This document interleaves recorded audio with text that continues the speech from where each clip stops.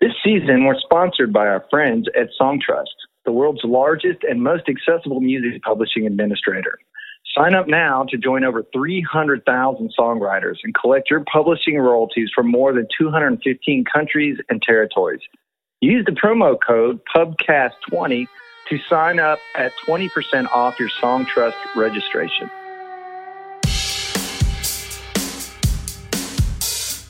Welcome, friends, to this episode of the AIMP Nashville Pubcast. On this episode of the Pubcast, we have Jeremy Stover, hit songwriter, producer, and owner of Red Creative Group.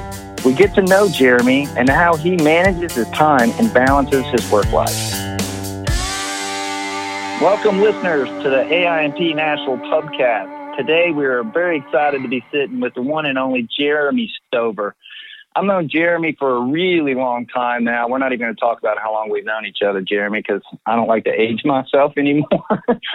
But Jeremy, I met originally as a songwriter, but he has taken songwriting into the world of production, into the world of now publisher, owner, and artist developer, and just all of it. You have more titles than I even know how to add on to your name at this point, Jeremy, and I say that in a positive light. But let's just jump off, man. Maybe you can walk people how you went from songwriter to now in a short, brief period of time. You want to attempt that in a short period of time? Yeah, sure, Tim. Hey guys, I just started out songwriting. I moved to Nashville in the mid-90s and went to Belmont University. Worked whatever jobs I could for 5 years after getting that great college degree that my parents paid a lot of money for. And in the year 2000, I got offered my first publishing deal at Starstruck Entertainment, which is Reba's company. Through that process, I had my first hit in 2003 with Emerson Drive's Fall Into Me. And over the next 3-4 years, was very fortunate to have a lot of singles. And through that period of time, record companies started taking notice of my demos. And through that process, I started producing records and still producing today. And once the production career took off, I was able to start Red Creative Group, which is a publishing and artist development company. And since then, we've had numerous artists that have accomplished record deals and songs on the charts, and we've had writers that are still thriving with songs being recorded, and I just feel a fortunate part of that to be able to help other people accomplish what I've accomplished. Well, you did it, man. That was a short but very succinct bio. I like it, right to the point. One of the things I like to touch on is it's a natural progression for me from back in the days when we first started out, when a writer would do a lot of demos. Of course, back then it was typically full bands, more in the studio type stuff. And it was not unusual that writers would get really good at that craft of production and get opportunities outside of that. So that's kind of a natural give. And I remember your demos always sounding amazing. But one of the things that I like to ask, because you are an owner of a company, what was it that made you, the impetus really, that made you go, I want to do that? Because that's a big leap, and not every writer is able to make that leap and start developing and working with other writers. What was the trigger for you that made you go, I want to do that? Well, I think the main thing was, my first couple of jobs, I worked in a tape copy room at a couple of publishers on Music Row. And through that process, got to know other writers and all of that. And, a lot of those writers that I got to know at that time really encouraged me in my songwriting. And, I would write at night, after work and did that for 4 or 5 years before I got my first publishing deal. But it's, to me, and I don't want to say it's just a way to give back, but it's more of finding things that I believe in, that my gut says this is something musically, and I like them as people. And maybe in the beginning, there's a lot of those type people that I still work with now that hadn't had any success, and I'd had success, and I wanted to be able to let them experience what I've experienced through the process. And that's really the biggest driving factor for me in that regard. I love that. It's like giving back, like providing opportunities for those that provided you opportunities. I kind of see it as a give back, like and a mentorship, because as you know, in our business, you can go to do the school thing, but I bet, and we'll touch on this a little bit down the road on our combo a little bit. We find mentors that groom you, that teach you really what the business is like. Books don't do it. School's great, not knocking Belmont. I went to MTSU, but when you get in there, really it's through those mentors and those early believers that you learn to grow in the business, right? Oh, for sure. I think for me, it was those writers. It was a couple of different publishers that when I started playing them my songs, and that's how I got my first publishing deal, in a lot of ways is there's a guy named Michael Martin who was a friend of mine, and I played him some songs. I'd saved up $3,500 over a couple of summers because I wanted to go do 10 demos the way that I wanted to do them, and I'd gotten to know some musicians that I liked and studios I liked and engineers I liked. And so I went and demoed 10 songs that I'd written. Well, I played some of those for Michael, and, the next day he calls me, he goes, "Hey, this one's on hold for Faith Hill.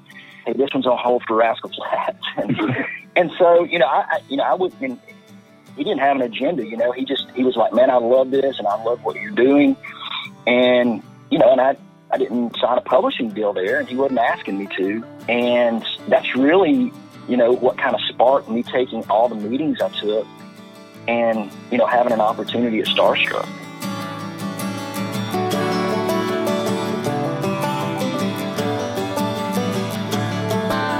When you hear an artist, what is it, or writer, could be either one, is there something that intrinsically makes you go, "Man, I got to work with that person"? Do you date them? Is it a slow process, or is it kind of a quick, like, "Oh man, I got to do this"? Like, how does that work in your world?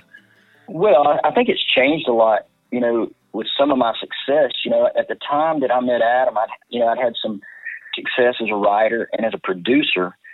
The way I met him is, I've been fortunate enough to produce Justin Moore since the beginning of his career. And Justin is from Little Rock, Arkansas. And he called me one day and he goes, "I just heard a guy on Good Morning Arkansas in Little Rock." He goes, "His name's Adam Hambrick and you should check him out." And so I find a website, I go to the website, you can send an email. So I sent an email to Adam and I never hear back. Send another email. And he finally calls me, and I think he probably thought it was some weirdo, trying to sign him or something. And so I think for me, when I heard Adam's voice, it took me a place that I per se I just had never heard like what I thought country music could be, really, as far as his vocals and his melodies. And there's a mystery to his lyrics. And so for me, that passion was way about just his level of talent. I thought his greatness was like his voice and his melodic sense. And typically I get really excited when I see something great in someone, and what's interesting about that for me is I feel like I'm kind of like a hack, I'm just kind of good at everything. And people like Adam have some greatness. And so for me, I think that's what really flames the passion, is when I see something great in someone. You guys have been working together. Is it coming up on 8 years, 9 years? You guys have been together for a minute. It's almost like a marriage. But yeah, I've been really fortunate to continue to work with him and just see his talent grow and his success grow. And, now he's in a position, on Capitol Records to have an opportunity to, to get his voice out there. And I'm really happy for him to have that opportunity. Yeah, I can't not mention he had 2 number 1 hits as a writer, which also parlayed his way into helping him get a record deal. And now he does have that record deal and continuing that process and still continues to get cuts with other artists. He's a massively talented young man that's going to do great things and continue. He's already done great things, but continue to do great things in the business. So Adam's not the only artist you have over there at Red Creative Group. That seems to be a focus of yours. You want to touch on, I've watched you work with, I know you got Travis Denning over there, you have LJ over there, and you do such a great job on finding these really unique, each one of your artists is very unique to themselves, which I think is really cool, because I like to, when I work with things, I try to find things that aren't going to step on each other's toes, because I'm an intimate company and you don't want them being in the same lane. But you've done a really unique job of finding these talents. But let's talk a little bit about Travis and well, you can talk about any of the other artists that you are working with, but I've really watched how you've dug in with him, and he's really kind of getting his legs underneath him now as an artist. The kid's just crazy talented. And if you guys, I've got to put this out there, if you've never seen Travis Denning live, you're doing yourself a disservice. You got to go see this kid. He's a ridiculously good guitar player and just an entertainer. But so anyway, I'll pass the ball over if you would like to discuss it. Because the artist is your thing. You can tell that's where a passion is, right? Yeah, it is. It is, and like with Travis, for instance, it's more of the same of what I had touched on with Adam. It's like when I first saw him play guitar and sing, I was just like, this guy is one of the greatest guitar players I've ever seen live, and so it just kind of fueled his passion of like, okay, now let's start here. And obviously he has a great voice. I mean, the first gig he ever played, he played with Marshall Tucker Band, I guess, in Macon, Georgia. His dad got him up on stage or something. And, he jumped right in, started writing songs with everyone around town. And then next thing you know, he's sitting there with the Jason Aldean cut, Michael Ray cut, Justin Moore cuts, and he's writing the songs on top of his guitar talent. And, at that time, we really thought about him building a foundation in the songwriting first. And not only that, but kind of grow his Travis Denning as a person brand around town. And I feel like he did a really good job of that over those couple of years when we first started. And obviously now, I mean, it's, we're, a couple hits in at radio. And obviously since COVID hit, the whole gig and being on tour has certainly changed. But, he's still working on great music. And, we're going to keep doing that as we go forward. Yeah, he's another one. Like you said, man, his guitar playing, I just haven't seen anybody like him in a long time, man. What a crazy talent. And it's a different time, not just with COVID, but in general in artist development, that publishers are now kind of the frontline artist development wing for even labels. We're the ones out there building the early stories and finding these young talent and, getting them focused and getting them in the right zone, getting the music together to help build out their stories. And I, again, know that you guys over there at Red do a great job. And like I mentioned, LJ, and I know there's you've got some other things in the hopper that you're working on. Is there a secret to how you do it? Because it's interesting that both of your young artists that are already up and rolling, Adam and Travis, both have cuts. They both have hits. They've had hits on other artists prior to their own record deals, which is, as a publisher, unique and something you hope for, that you're not only signing an artist, you're signing a great songwriter.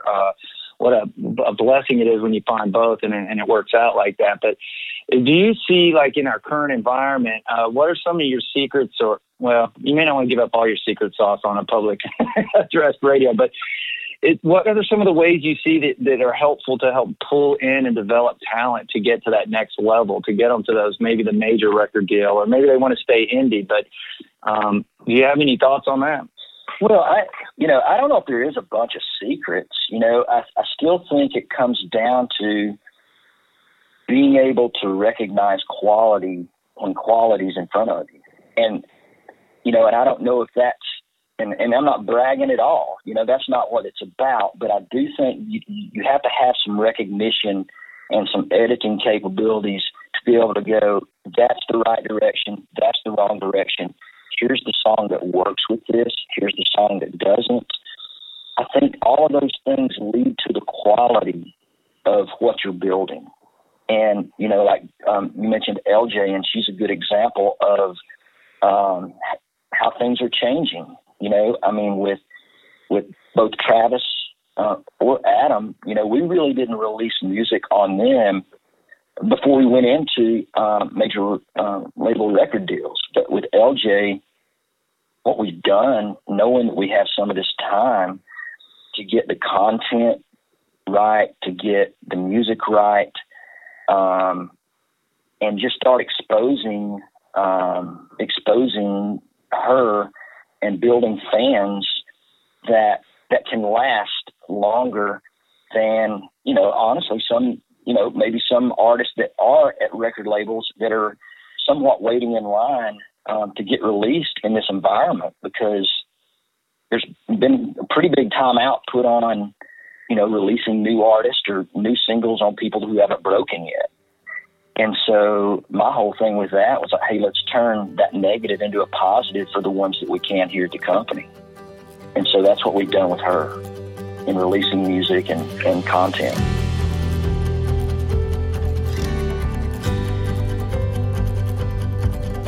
One thing that amazes me about you is time management. I don't know how you do everything you do, because now I'll blow your ego up just a hair in a good way, because like you continuing to have hit songs on still as a writer.